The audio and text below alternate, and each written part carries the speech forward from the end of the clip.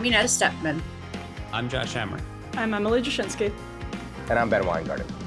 And this is NatCon Squad, where common good and common sense meet. NatCon Squad is produced by the Edmund Burke Foundation, the home for national conservatism. Subscribe now on iTunes, Stitcher, Spotify, YouTube, or wherever you get your podcasts. Okay, so we have a pretty full docket today. We're going to be covering election integrity, which is obviously very relevant after, Arizona and Nevada elections taking until now to fully count. We're also going to move over to GOP lessons from Florida, one of the few bright spots on the map. I'm going to cover the single woman vote, a topic I teased last week. And then Emily is going to talk about the GOP leadership race and internal GOP fight in politics. So with that, Ben, can you kick us off here?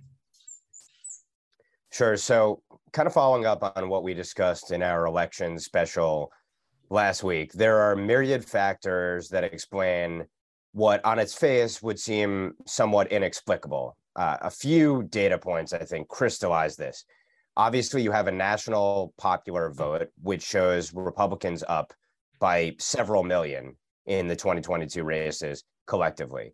You had a red wave, obviously, in Florida, and frankly, a red wave apparently in New York, which, as we noted last episode, might have been to some extent dampened by the exodus of Empire State residents to Florida. But nevertheless, two pretty different states, Florida and New York, each indicating the kind of results that we would have assumed, given the fact this was a midterm election with a historically unpopular president in the Oval Office and his party predominating in Congress, and all the myriad other factors that usually point to a shellacking for that president's party in a midterm race. As some people have noted, Kyle Becker had this tweet a couple of days before we recorded showing essentially that every single time in these midterms for Republicans, 1966, 78, 94, 2010, to the extent there were even negative popular votes for Republicans, they picked up gobs of seats in Congress. Yet in 2022, at the time the tweet was out, Republicans were plus 4 million in votes and plus 9 seats. By contrast, in 2010, plus 6 million votes, plus 63 seats. 94, plus 5 million votes, plus 54 seats. So the question is, how do we get there? How do you explain these results? And we went over last episode, myriad factors, of course, everything ranging from sorting of voters into places that are more like-minded, redistricting, where the establishment put its money and its energy, the quote-unquote candidate quality issue, and a whole slew of other factors as well. One point that we didn't probably emphasize as much as I think it now merits emphasizing, given what seems to be inexplicable, even on the basis of ticket splitting and the like, is the fact that you have all of these states where the results trickle in far after the fact, and we're left with these questions about how is it that voting machines or tabulators can break down on election day, the singular day that they're supposed to work, and the day, obviously, where Republicans disproportionately come out to vote. How is it that in these very close races where the results, we don't find them out for days and days, that it almost always invariably seems to go to the Democrat side? And obviously, building on what we saw in 2020, this raises questions about the integrity of the system itself. And I think what is very clear, and I emphasize this in a Federalist article, is that questions about these 2020 and 2022 elections, where we see similarly inexplicable results in 2020, by the way, where you had Donald Trump losing, but Republicans, frankly, faring quite well, relatively, given those popular vote counts and how the election shook out, is when you have a system where the time during which you can vote is extended, the manner in which you can vote is loosened, such that even if there wasn't fraud, it would be the potential, obviously, for the fraud is there. And then, of course, the ability to detect it is made that much harder. And then to be able to detect it and actually verify it would only come after the fact, post-election day, and you might not be able to deal with the results anyway and remedy the issues at that point. And then the fact that we don't get results on election night reported in, except in places like Florida that have put in more stringent standards on a relative basis, all speaks to the fact that the process itself is undermining confidence in the system, but also, of course, that process has been tailor-made for a Democrat get-out-the-vote machine which was proven to work wonders in 2020 and would appear again in 2022 to have worked out as well again. So effectively, you rig the system, whether legally or not, and then you have a machine in place, an infrastructure in place to exploit it to maximum extent. And the question becomes then, where are the Republicans? So I think it's sort of twofold here, how we should think about this. One is, it's clear that the voting process may be determinative in swinging races one way or the other. And this is now a fact of life after 2020 and 2022. And there's an attempt to normalize what I would argue are the abnormal in terms of our system. And this is, by the way, an inadvertent admission of the further decaying of our entire system, Republican system, that we could even be in a place where we have the rules that we see today. The other factor is now we have to compete under a set of rules that should not exist in a whole slew of states. And it's been made that much harder when you've seen swings at state levels in not only gubernatorial races, pivotal ones, but also in state legislatures, which before had been on the Republican side. So we have a twofold awful system, yet an awful system where we have to compete, and we are at a huge structural deficit because Democrats have been preparing to exploit this system for years. They have a huge get out the vote machine that is powerful, well organized, runs like a well-oiled machine. And so until and unless we grapple with this question, who the candidates are, how much money is put into these races, all these myriad other factors, I believe become secondary in a country that is as closely split as our country is. So with that, I kind of turn it over to the group. Do you see it the same way, that the voting process itself has become maybe the determinative factor? And then what do you do given the conditions that I think we all agree, we now have a rotten system in place in far too many places, but we have to win under it. And we're at a strategic disadvantage to have any chance to overturn these rules and go back to a credible system that has real integrity. So I was away from NatCon Squad last week, so I guess I'll be the first to chime in here. I mean, first of all, this midterm was obviously devastating. I mean, as far as the sheer magnitude of the disappointments, that's not to say that there were not bright spots. Obviously, Florida and New York State, both aptly flagged by Ben. Even Iowa, actually, Kim Reynolds cruised to a massive victory in Iowa. Ohio had a pretty good night overall. I'm not entirely. So there were some good data points out there, but just a really, really, really devastating night. I just recorded 40 minutes on my own Newsweek podcast, kind of trying to break down where it all went wrong. I am happy we're talking about election integrity, election fraud, vote by mail, early balloting, absentee balloting, all that stuff, because that is, properly speaking, I think one of the things, it's not the only thing, but is definitely one of the things I think we should be most kind of zeroed in on. I guess one of my big takeaways is I'm not sure who had the great idea to effectively tell Republicans to unilaterally abandon, at least in many states and many jurisdictions, kind of the early vote, absentee ballot, vote by mail game. So in Florida, where I live, for instance, Republicans outright won the early vote. Even in California, a state like California, which has ballot harvesting, it appears that in some congressional districts, the Republicans were able to salvage their elections, their victories, in part by playing the ballot harvesting game. And we're a little short on time in the segment, so maybe we'll come back to this in final thoughts. But I guess my big takeaway here, like my big conclusion as far as all this stuff is concerned, is that we have to, at least in the short term, utilize these dubious means in order to, in the mid to long term, ultimately eradicate them. So we have to try our best to play the early vote, absentee ballot harvesting operation. It's not a fair fight. Ballot harvesting, by very definition of what it is going to be most effective in high density urban areas, college dorm rooms, things that militate in favor of the left. But we should be trying to kind of do the same for nursing facilities, senior living facilities, try to get the churches, to the extent that we can ballot harvest the mega churches. I mean, like, to the extent that even makes sense in a lot of these swing states, Pennsylvania, Georgia, Arizona, you name it there. But in the long term, we have to get rid of all this crap. What the left has done is they have taken the 2020 COVID era, once in a lifetime shifting of the Overton window as to what an election means. And they have taken that and grasped with it and run with it. And one of the biggest conservative Republican talking points, and ultimately try to put those talking points into action, has to be to get us back to the pre-2020 status quo ante. The biggest surprise of last Tuesday to me was John Fetterman, not because I thought Dr. Oz was a good candidate, but because I just thought that debate performance was disastrous for voters in Pennsylvania. But as I started crunching the numbers, I realized some 750,000 plus, I believe, votes had been cast actually before the day of that election, or of that debate. and some 73% of those votes had been cast by Democrats, which amounts to probably 500,000 votes for John Fetterman that had already been cast before he debated Dr. Oz. And, you know, Dr. Oz ended up losing by a couple 100,000 votes. It was a fairly close race. So a good example there is Republicans can't agree to debates that happen after early voting has started. I mean, just like an obvious thing right off the bat. That just can't happen. And I think it's a good example of where Republicans should be looking to adapt immediately. Right now, looking at next year's elections, any elections in the immediate cycle that's coming up, just adapt, because that's a really good example. Just one thing that I think swung a full Senate seat, because the media had been simping for Fetterman's health. They'd been simping for Fetterman's health in the weeks leading up to the debate. So I'll toss to Inez. I think that's a really good point, Emily, about the debate, and it's something to Ben and Josh's points. It's something that can be fixed right away via the GOP. They can just refuse to set any of those debates after early voting has started. I like that because it's practical. Despite agreeing with a lot of what Ben and Josh said, I don't want the voting system to become a crutch either.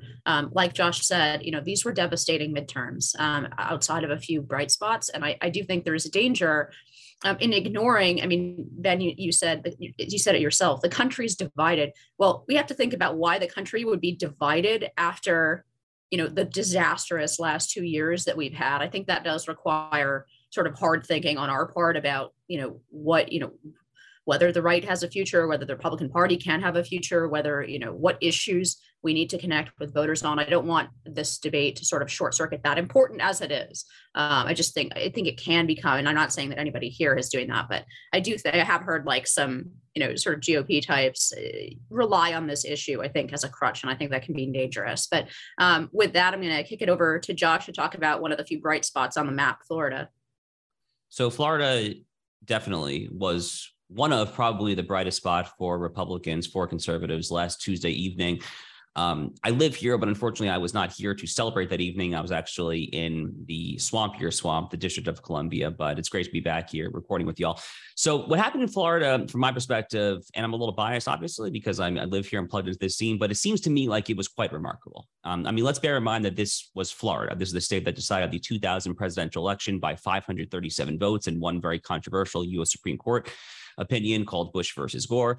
This is the state that really, along with Ohio, for the better part of the past century, has been one of, I think, the nation's two kind of quintessential purple states, one of the paradigmatic swing states. I mean, if you win Florida, if you win Ohio, historically speaking, you were said that you were going to win the presidency. I think Donald Trump actually was the first president in 2020 to win both Florida and Ohio without winning the presidency, just because of those two states are so symbolic as far as their swing state status.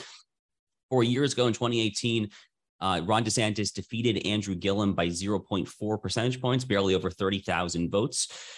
Not a very wide margin, to put it mildly, and especially when you consider the fact that Andrew Gillum is now, being prosecuted. I mean, he was found drugged out of his mind in that Miami Beach hotel room with what appeared to be a possible gay prostitute. So DeSantis barely beat Gillum in 2018. Rick Scott actually beat Ben Nelson by an even narrower margin, roughly 11,000 or so votes in 2018. And now you fast forward 4 years later, and in 2022, Ron DeSantis wins Florida by 19.4 percentage points. Marco Rubio dispatches Val Demings by roughly 16 percentage points.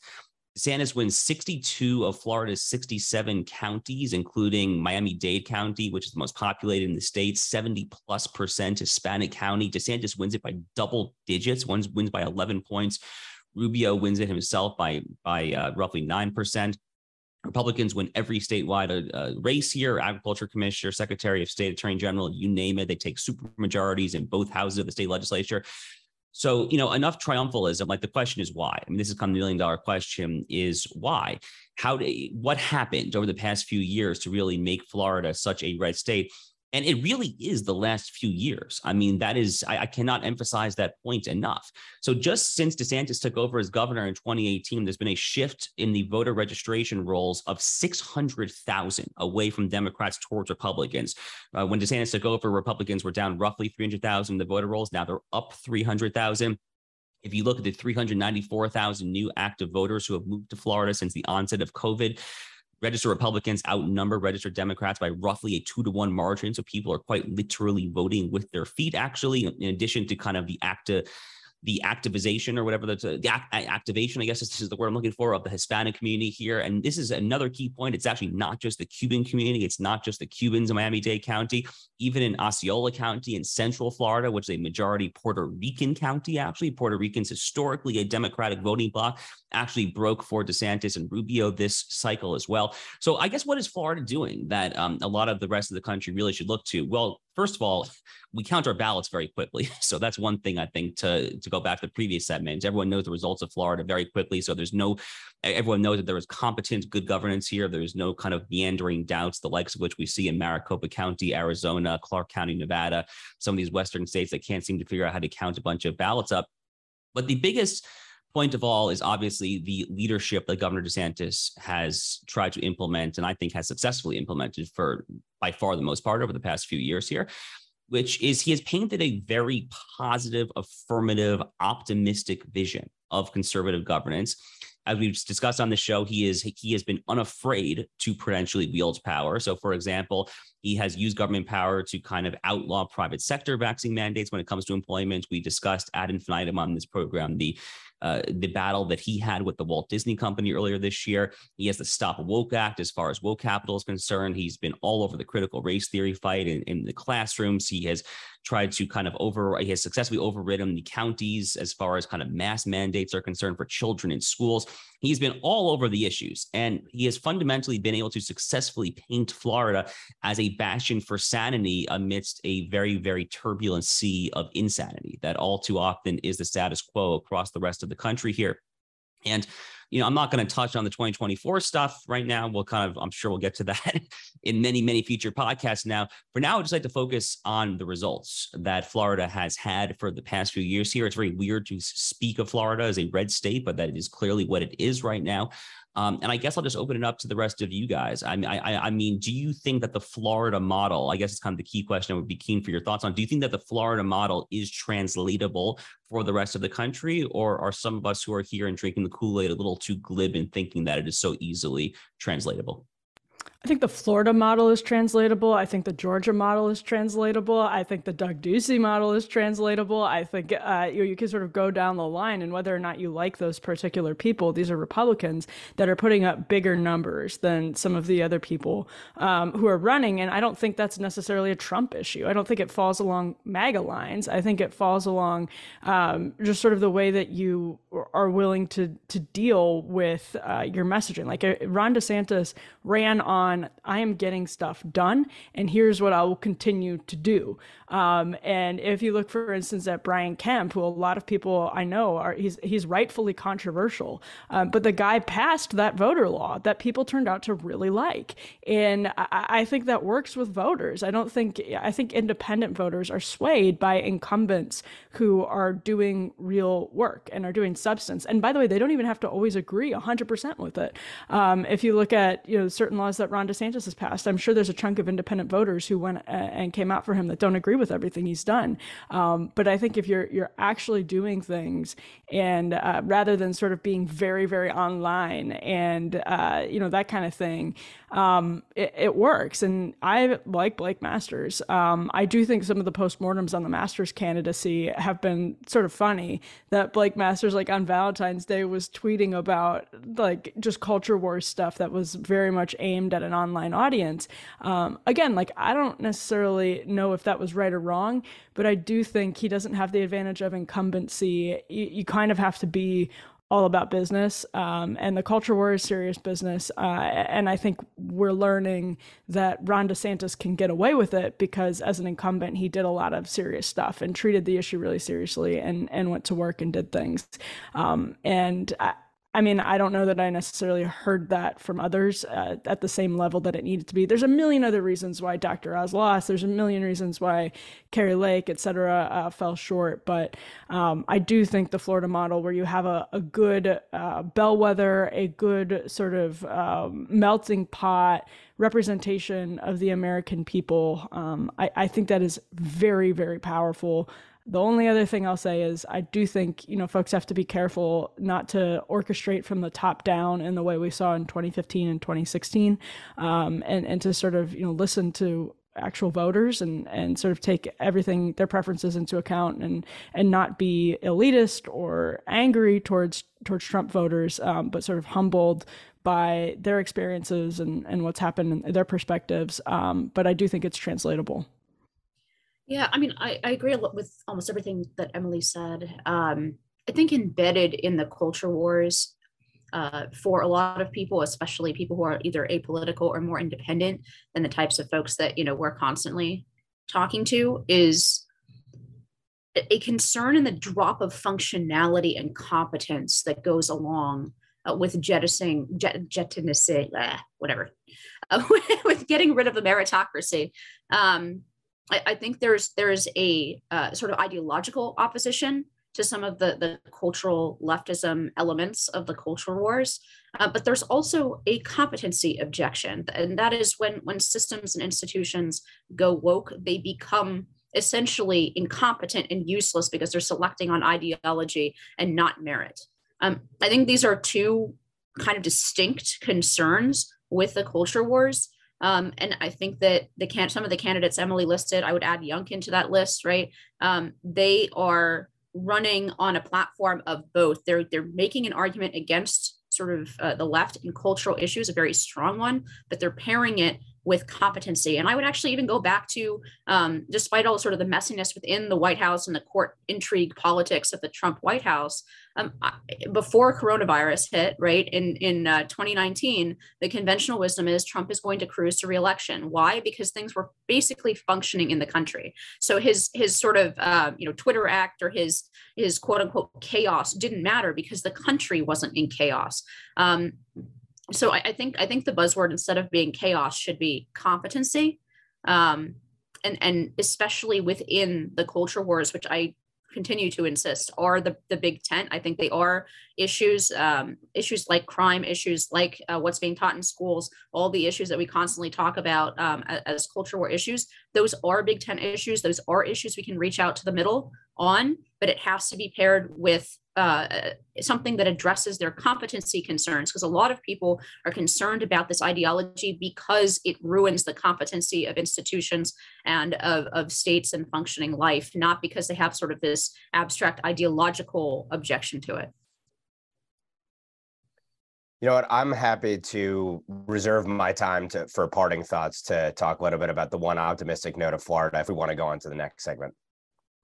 Well, in that case, I'll take the wheel here. So last week I brought up the huge margin that was being run up among essentially unmarried women for the Democratic Party in this midterm. And it's pretty stark. I'll repeat it here. So married men broke Republican by 20 points in this midterm. Married women broke Republican by 14 points. Unmarried men broke Republican by 7 points, but unmarried women broke Democrat by 37 points. And that was enough to fix the election, right? So it's pretty clear to me that we need to start thinking of this as a political problem instead of just sort of mocking it, which I mean I'm guilty of as well. I think that it's an easy mocking topic for the right, but we have to consider that these women actually, they're voting in large numbers, they are flipping elections, they are really a powerful force both in our politics and in our economy and our economic circumstances. So I think we need a real plan, and it could be one of three things, right? You run up your vote total with everyone else, which means we sort of double down and try to get married couples to come out to vote and single men to come out to vote, and we just completely jettison this demographic. Or we're going to have to figure out a messaging campaign to apply the more soft edges of that demographic back into the Republican Party. I don't really know, which one of those would be the appropriate course, but we're not even talking about it that way. But we need to start thinking about this demographically.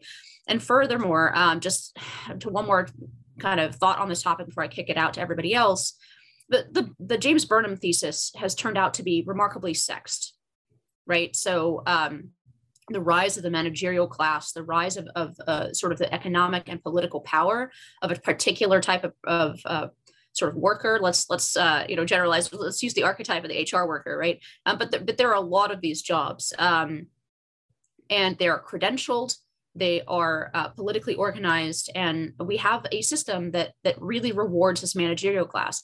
Well, when we're talking about it in class terms, we're forgetting to talk about it in gender terms, because that's actually what it is. It's a sexed profession. There are a lot of women in these positions, and many of them are single and are voting in this particular way and fit into this demographic. So I think we have to think about, when we're talking about some of these structural changes, it might be very, very difficult for us to sell some of our structural, let's say, curtailment of the power of the managerial class.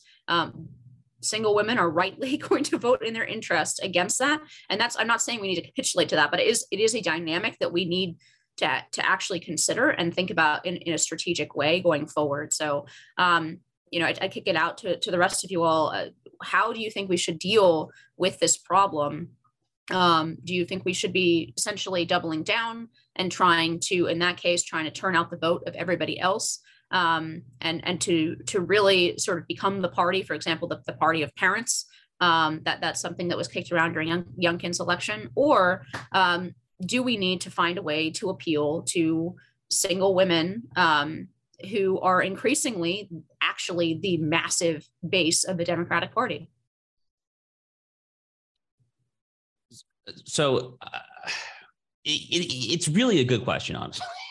I wish I had a great answer to it. I mean, along with kind of the election issue, along with the massive fundraising discrepancy and all these various key races, this is one of the biggest, most fundamental questions that I think Republicans are going to have to ask. I mean, and as I'm really happy you laid it out the way you did there, and kind of that 2x2 kind of unmarried men, women quadrant style, because it's just jarring. I mean, it is simply jarring, the extent to which unmarried women in particular are just flocking in droves to the Democrats. So I guess I will say two things here. So one is, I guess the short answer to your question, and that's if I had to give a quick yes or no answer, is to kind of, should Republicans kind of double down on being kind of the party of parents and families? I think the short answer to that question is yes. I mean, I think that is a politically shrewd thing to do. It has paid dividends in many states. I think it is at least partially attributable to the success of DeSantis and kind of the Florida model, including many local school board election races, I might add, actually in the state of Florida, that have kind of gone to pro-parental rights, right? Our friend Max Ian at AEI is big on this kind of rhetoric, and I think it has paid political dividends. But at the same time, we shouldn't be, and there's no need to be, alienating unmarried women at the extent or at the rate at which Republicans are clearly doing so. So I guess two quick thoughts on that. Look, I mean, I am a staunch pro-lifer. I write and speak on this issue all the time. I've been probably one of the leading proponents of the idea that the Equal Protection Clause, the 14th Amendment, actually includes protection for unborn children nationally, and that abortion is therefore effectively unconstitutional at a national level. At this point, I think it is fairly obvious that the median voter and the culture is simply not reconcilable with that principle. So therefore, for reasons of prudence, if no other, we probably need to now focus more at the state level and more kind of incremental legislation. It probably is time to not have these kind of sweeping pro-life initiatives, these constitutional amendments on the various state constitutional amendments. We've seen the defeats in states like Kansas and Kentucky. So I think we need to, at least for the time being, until we get our house in order a little bit more on the pro-life side, take the Dobbs victory, focus on kind of incremental legislation at the state level, focus more on kind of heartbeat laws, something that's kind of viscerally, symbolically, biologically powerful, is speaking about heartbeats. That strikes me as a good example there, fetal pain, things of that nature, right? As opposed to kind of trying to kind of enact tomorrow kind of sweeping bans. So it is a time for humility for pro-lifers on that issue. And I guess the only final thing I'll add is that family policy has been kind of a recurring talking point, an area of discussion on this particular podcast. I think the time has never been more ripe, frankly, for Republicans to kind of get on board with some sort of slightly more populist, for lack of a better term, approach to family policy, without kind of pinpointing a specific kind of legislation, whether it's on the Josh Hawley model or the Orrin Cass model, Mitt Romney. A lot of folks have proposed good things along these lines here. But I think the time has never been better for Republicans to double down on that particular approach to supporting families and single parents as well.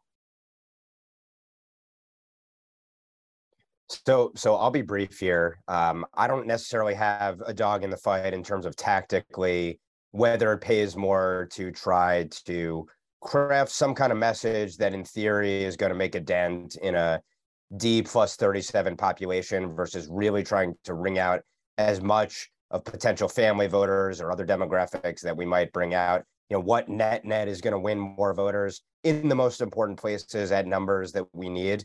I'm not sure yet that we have the data to make an assessment there. Also, and obviously there's huge overlap here, but the other breakdown that's very clear is that every age cohort, with the exception of 18 to 29, and then to some extent 30 to 44, which is only a D plus 2, I think, in this race. But 18 to 29, obviously, overwhelmingly Democrat. I think it was maybe greater than a 60-40 split in the numbers that we've seen so far. So the young, and within that cohort, likely a decent percentage of unmarried women is the Democrat coalition today. And in fact, it's clear that they made a conscious decision, I think, to target this demographic. When you go back to, I'm sure you all remember, the life of Julia under Barack Obama. And then I think Joe Biden updated that to Life of Linda now to support one of the major policy pushes under this administration. They've made a clear and concerted effort to tailor policies to a certain population. Obviously, as Inez noted, there are structural reasons why it appears to be in their benefit to vote Democrat. And then obviously, as Josh notes, you have the single issue voter issue here, which is that abortion is going to be, it would seem, a make or break issue, thanks to propaganda dominated by the left, I think, on this issue that is pushing them towards Democrats, no matter what Republican essentially is on the ballot. So I think this points to obviously a broader problem of we lose certain percentages of people by very dint of the fact that the younger they are, the closer they are to being in institutions where they're constantly indoctrinated by the left. Then there are the structural grounds. And so there's a question of, is a population lost essentially until they matriculate and get older, wiser, and actually have to deal with the consequences of their decisions? So do you say a population is lost, or do you say maybe we try to make small incremental gains there and set up future wins, but we really focus on populations that are more likely to vote at a higher propensity for us? I think is an open question, but it points to obviously the baked in problems that we face in the ideological war here. I think back to that New Yorker cover in the middle of the pandemic that I talk about all the time, of the young woman in front of her laptop on a Zoom, sort of as I am now, in an apartment in an urban area with trash all over the floor, takeout containers. She's drinking, and I think that's really starting to become on a wide scale the experience of young women. And you can understand then why the life of Julia is genuinely attracting people to the Democratic Party. You can understand all kinds of different things, but I would say Republicans, conservatives in particular, have to approach this conversation boldly, but also with compassion, right? So the opposite of the 2012 autopsy, which said, become the pale pastel, not the bold colors that Ronald Reagan talked about. The bold color is compassionate. Showing a better path forward is compassionate. I don't want to say Republicans should become the party of Jordan Peterson, but I think there's logic to the idea of people are looking for moral clarity. Women are looking for moral clarity. And, a campaign that taps into that and doesn't make people feel badly for life choices that are rooted in the postmodern conditioning that has pushed them into misery. I mean, that people want answers and they want to understand why this is happening to them. And that's not to say we should have a bunch of podcast hosts running for office, but it is to say that a lot of these issues can be talked about in ways that are helpful, like what Oren has at American Compass, the pipeline, sort of diverting the pipeline from higher education to something else, like incentivizing motherhood, incentivizing marriage, and talking about why we're doing that. So with that, I'll transition to the next person on the rundown here. I'll just wrap this topic up by saying the problem with sort of the analysis that they'll get older and they'll transition out of this category is that they aren't. So no one has to grow up if they don't do the things that force them to grow up, like marrying and having a family. If you look at the sort of birth cohorts by decade. If you were born in the 1930s, 40s, 50s, or even into born in the 1960s, you have above 80% of people ultimately getting above 80% of women ultimately ever married, right? So yes, you have some divorces in there and so on. We have lots of other problems, but like, even if you're born in the 1970s, just barely below 80% at some point were married. You go to essentially millennials and Gen Z, and that figure right now is about 60% at the same age, right? At the same age in your mid to late 30s. Okay, so this is just comparing at the same age. It's not like, obviously the older people get, the more likely they are to get married, or have been married. But this demographic is growing, and it's not going to stop growing. So I think that's just something we have to take into account. In any case, let's talk about the GOP leadership race. I'm going to kick it back over to Emily for that.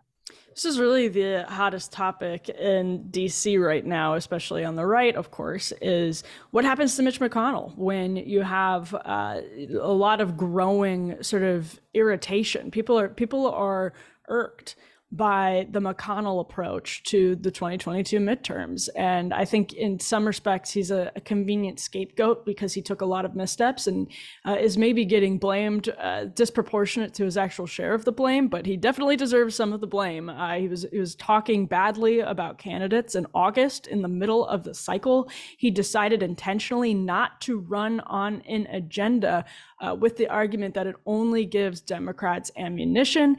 And then finally, we know that he diverted money from Blake Masters to different areas of the country. For instance, to supporting Lisa Murkowski, I think is the most egregious example of this. Lisa Murkowski in Alaska, who, by the way, was running against a Republican. For the most part, was in the closest race with a fellow Republican.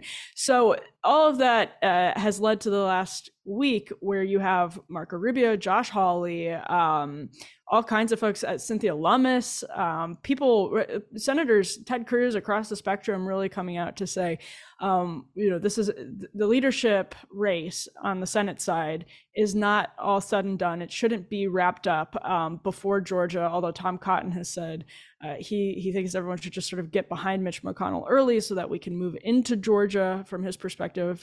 His conference can move into Georgia with everything sort of settled. But Mitch McConnell is really, it seems like the dam is breaking. It seemed like that earlier in the year as he sort of went to the mat with Rick Scott, who did, I think, actually end up giving Democrats ammunition, talking about Medicare and Social Security, which I understand. But from McConnell's perspective, that's why you have to have a smart agenda, blah, blah, blah. But McConnell's lack of leadership left that vacuum wide open for somebody else to step in because McConnell just refused to do it. Now, Kevin McCarthy, there's some rumblings that the Freedom Caucus might mount a serious challenge. Marjorie Taylor Greene, who is very friendly with Kevin McCarthy, has sort of poured cold water on that idea.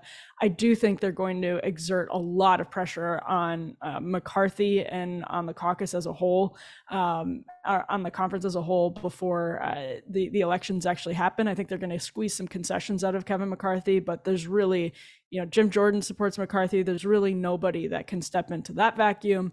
And this is very consequential, right? Because Republicans and Mitch McConnell is not popular with Republican voters. If you look at polling, I saw one today that had him at popular with 20% of Republican voters. I mean, it's just pretty stunning. And there are some real questions about his leadership, not going to the mat for issues that his voters really care about, but willing to block on judges and do all that stuff, willing to fight for tax cuts and all that stuff, but not necessarily for issues voters care about. So I'll toss it open to the group. I think Mitch McConnell is much more vulnerable than Kevin McCarthy. How does this shake out? And if he is vulnerable, who can step into his shoes?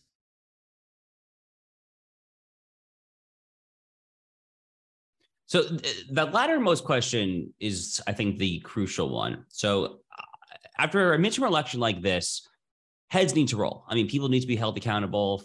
Look, the fundraising numbers, if nothing else, what is a political party without a fundraising vehicle? I mean, J.D. Vance had, I thought, a very thoughtful and nuanced piece that he published at TAC, the American Conservative, on Monday. The title of this piece was "Don't Blame Trump." But if you dig down a little deeper, was making a much more kind of nuanced point where he was basically saying that the lack of funding, the lack of money was probably the number one reason why Republicans lost many other races that they should have won based on the polling that were otherwise very winnable in a first presidential term, midterm year backlash and so forth there. And Act Blue, which is the Democratic Party's kind of small donor online donation agglomeration tool, is at this point orders of magnitude more effective than WinRed, which is the GOP's equivalent of that. That's a big freaking problem. And, I mean, from my perspective, again, what I was saying on my Newsweek podcast that I just finished recording before we clicked record on this one, is that if I had my druthers, ideally, Ronald McDaniel, Mitch McConnell, Ken McCarthy, they would all go. I mean, this is a big, big failure. And I think that failure is partially attributable to the fact that Republicans nationally did not do as some Republicans like DeSantis and Kim Reynolds and some others did, and actually paint an affirmative vision, an affirmative agenda. Rick Scott was the chair of the NRSC. He had something resembling an agenda. We discussed on this show a little bit. The Senate Republicans chose not really to run on that. But, Rick Scott did not exactly do a good job either as far as his role as head of the NRSC this year. So I guess I kind of come back to, if we're going to try to oust Mitch McConnell in particular, and it's really a shame that, Mitch McConnell's best friend, Rachel Bovard, is not here on this podcast to kind of give her own perspective on that. Actually probably works behind the scenes to try to do precisely that, actually. But I guess I struggle with coming up with who the logical replacement of Mitch McConnell would be. I mean, are we really then enthused at the idea of John Thune of South Dakota coming in to replace Mitch McConnell? I'm not particularly optimistic about that.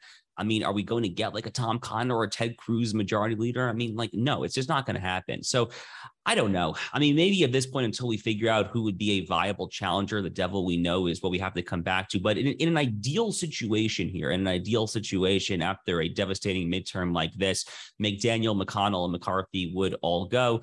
It would be really nice, obviously, if someone like an Andy Biggs, who was making kind of a spirited challenge, a speaker, Andy Biggs, whatever, that definitely excites me, right? But, we've all seen how this song and dance works, and it's hard to get too excited about the possibility that it might actually happen in practice. Well, let me just say, we're recording this Tuesday, so I think it's very clear that President Trump's announcement tonight will be that he is throwing his hat in the ring for Speaker of the House. So we'll see how that plays out. All joking aside, I will say that in some respects, a very small, razor-thin majority in the House may prove better for conservatives than had there been a resounding victory in the House, because it is going to empower the House Freedom Caucus and adjacent forces, likely to exert significantly more sway over the speaker. And let's also note, there's a huge race, huge competition right now, which is a proxy, I think, for a lot of other battles for whip in the House when it comes to Jim Banks versus Tom Emmer there. So something to look out for. A few observations on the Senate side of things. The explicit push of Mitch McConnell going into the 2022 midterms was to not put forth an affirmative agenda. That's number one. Number two, when it comes to judges, and that is usually the primary place where McConnell wins plaudits, even from his otherwise critics. Let's note, this is a Pew article from August 2022. Headline: Biden has appointed more federal judges than any president since JFK at this point in his tenure. So he has not served as a braking mechanism on Democrat judges being appointed that we're going to be plagued with now for decades to come. There's also an impression, and I think, and we can look at the data points from this election and past ones, by the way, past cycles where the hand-chosen establishment senators have failed, even going back, looking at 2020 in Georgia, I think there's an impression out there that McConnell would rather lose with rhino candidates than win with populist, nationalist, MAGA forces, whatever you want to call them, conservatives broadly. And of course, the establishment generally has sought to kill conservative candidates when they've been out there, even very strong conservative candidates.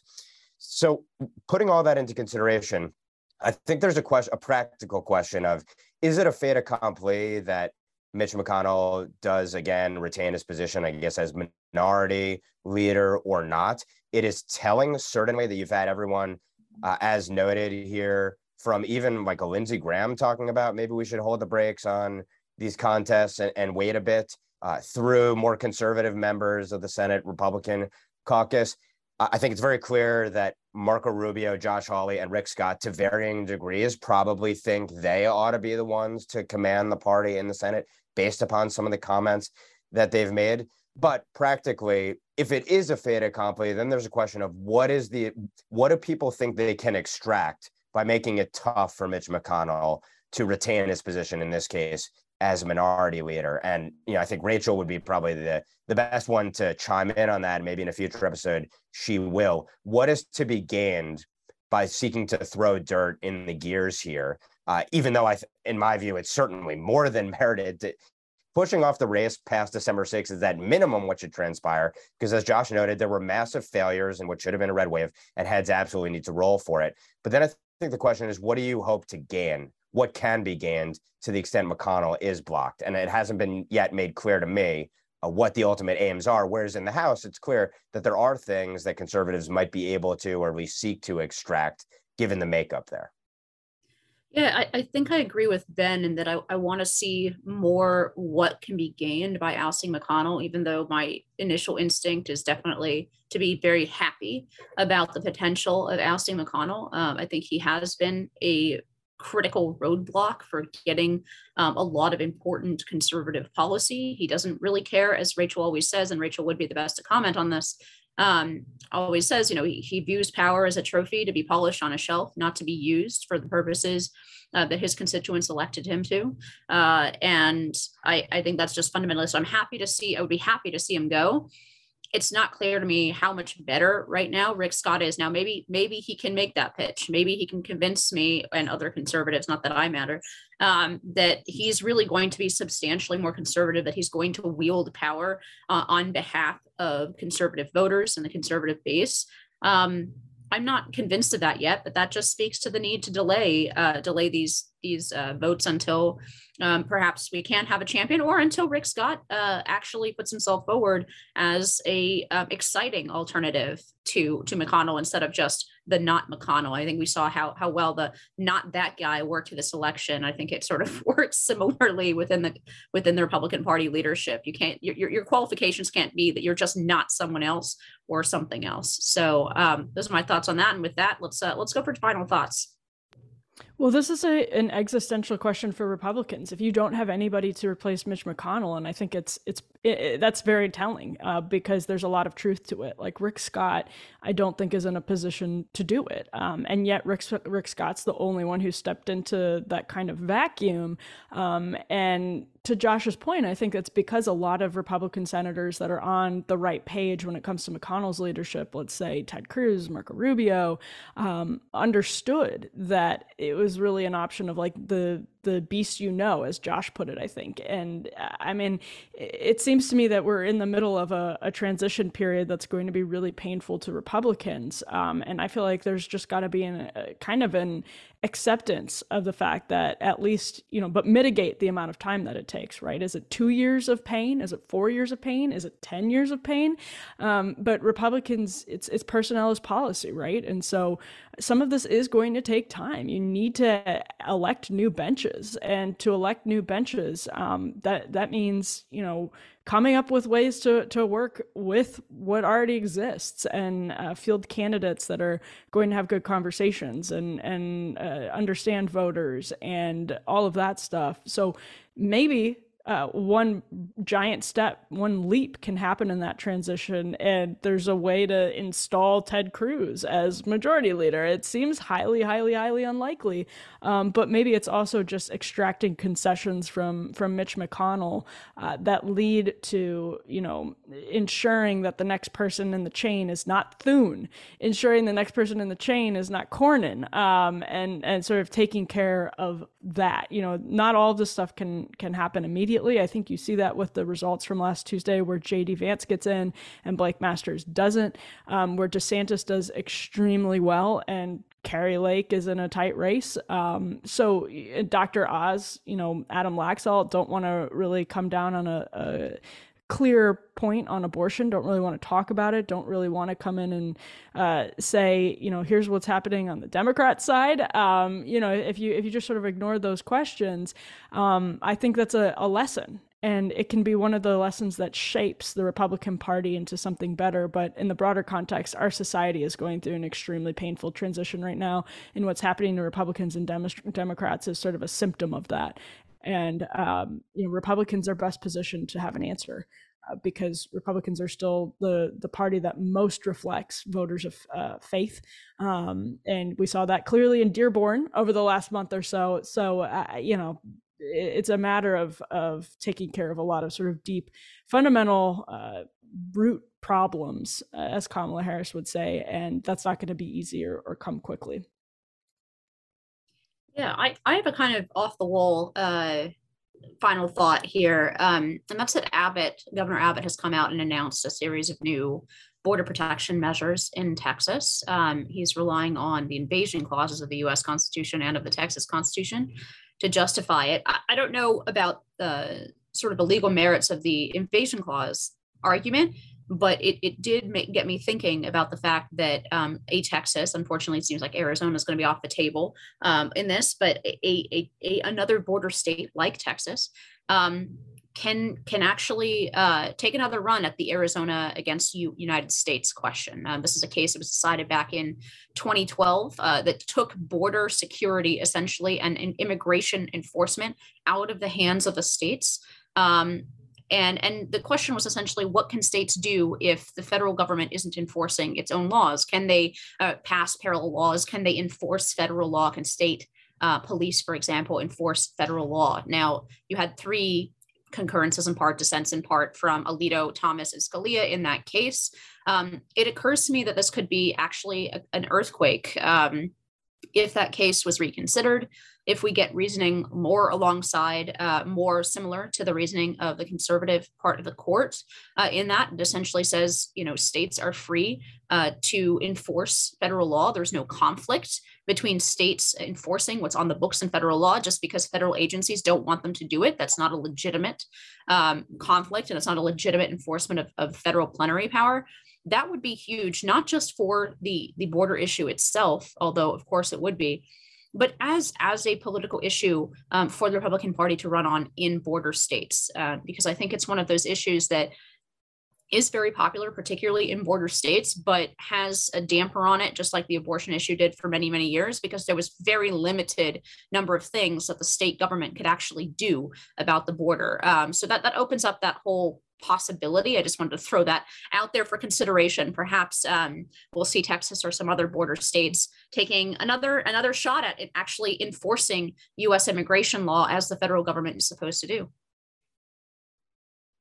So I'll return just briefly to Florida, which of course Republicans achieved a resounding victory in and of themselves, and then obviously relative to what happened nationally, which is clearly a testament to the leadership of Governor DeSantis and others within the state. And a couple observations on that. The first one is, as Josh noted, Governor DeSantis in 2018 won by such a small margin. It was on a knife's edge. And then he did not govern like he just won on a small margin.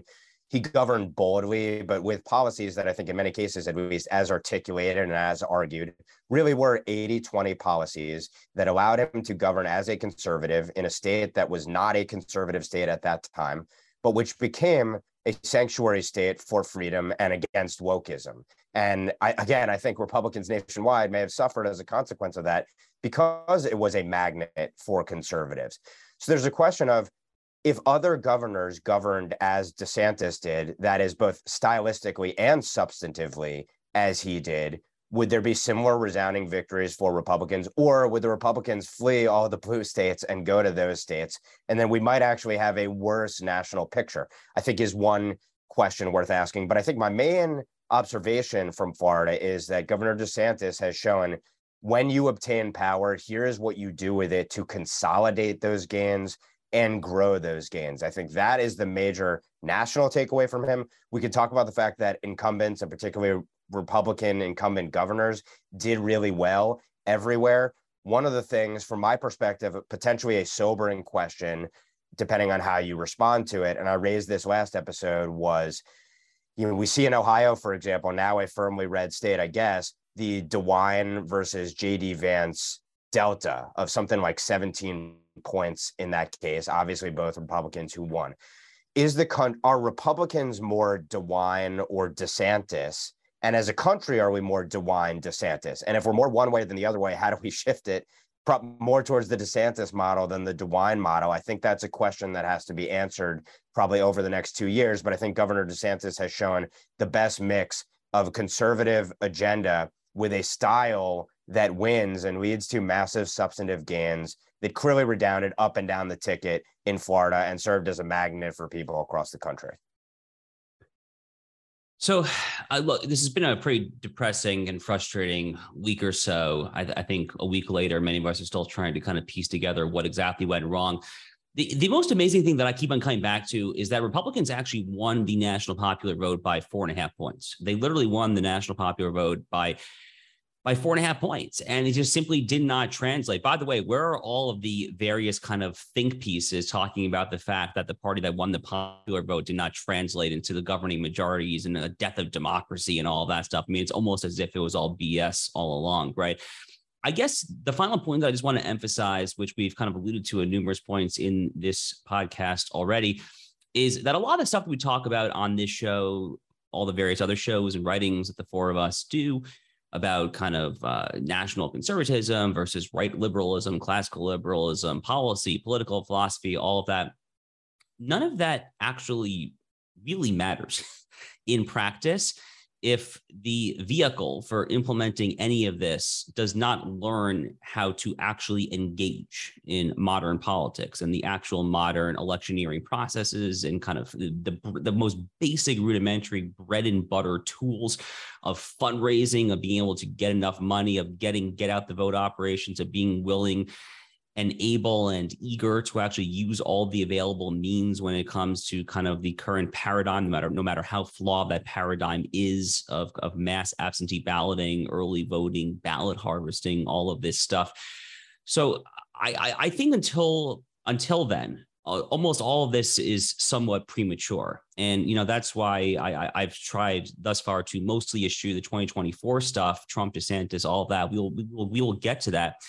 But really, I mean, at this point, given the state of the Republican Party, given the state of the RNC, given the state of the various state party apparatuses and our massive fundraising discrepancy, really, does any of that matter? I mean, if we fail to actually learn and implement any of these lessons that we have now seen in back-to-back elections, caught with our pants totally down in 2020 and 2022, will any Republican nominee actually be able to win in 2024? I mean, that probably applies doubly for Donald Trump, obviously, given the various stuff that I'm not going to get into that we could talk about on future podcast episodes. But it's really, really, really, really important that the RNC and Republicans in general go back to 101, go back to how to engage in politics 101. And I sincerely, sincerely hope that there is going to be a profound top to bottom rethink as to how the party goes about conducting its elections, because unless and until then, none of this is particularly relevant. And, as a final last word, I see Inez has put it in our little group chat. She's totally right to do so, that she doesn't want to hear any more about the Electoral College. And all I can say to that, Inez, is amen. Yeah, especially since Florida is now a red state, and Florida and Ohio, the two quintessential swing states of the 2000s, are now deep red, and Arizona is a swing state going blue. Obviously, a lot of the Democrats' arguments against the Electoral College not so valid anymore. But with that, I'd like to sign off here on behalf of Ben, Emily, Josh. Thanks for tuning in. I'm Inez Stepman. See you at the next NatCon Squad.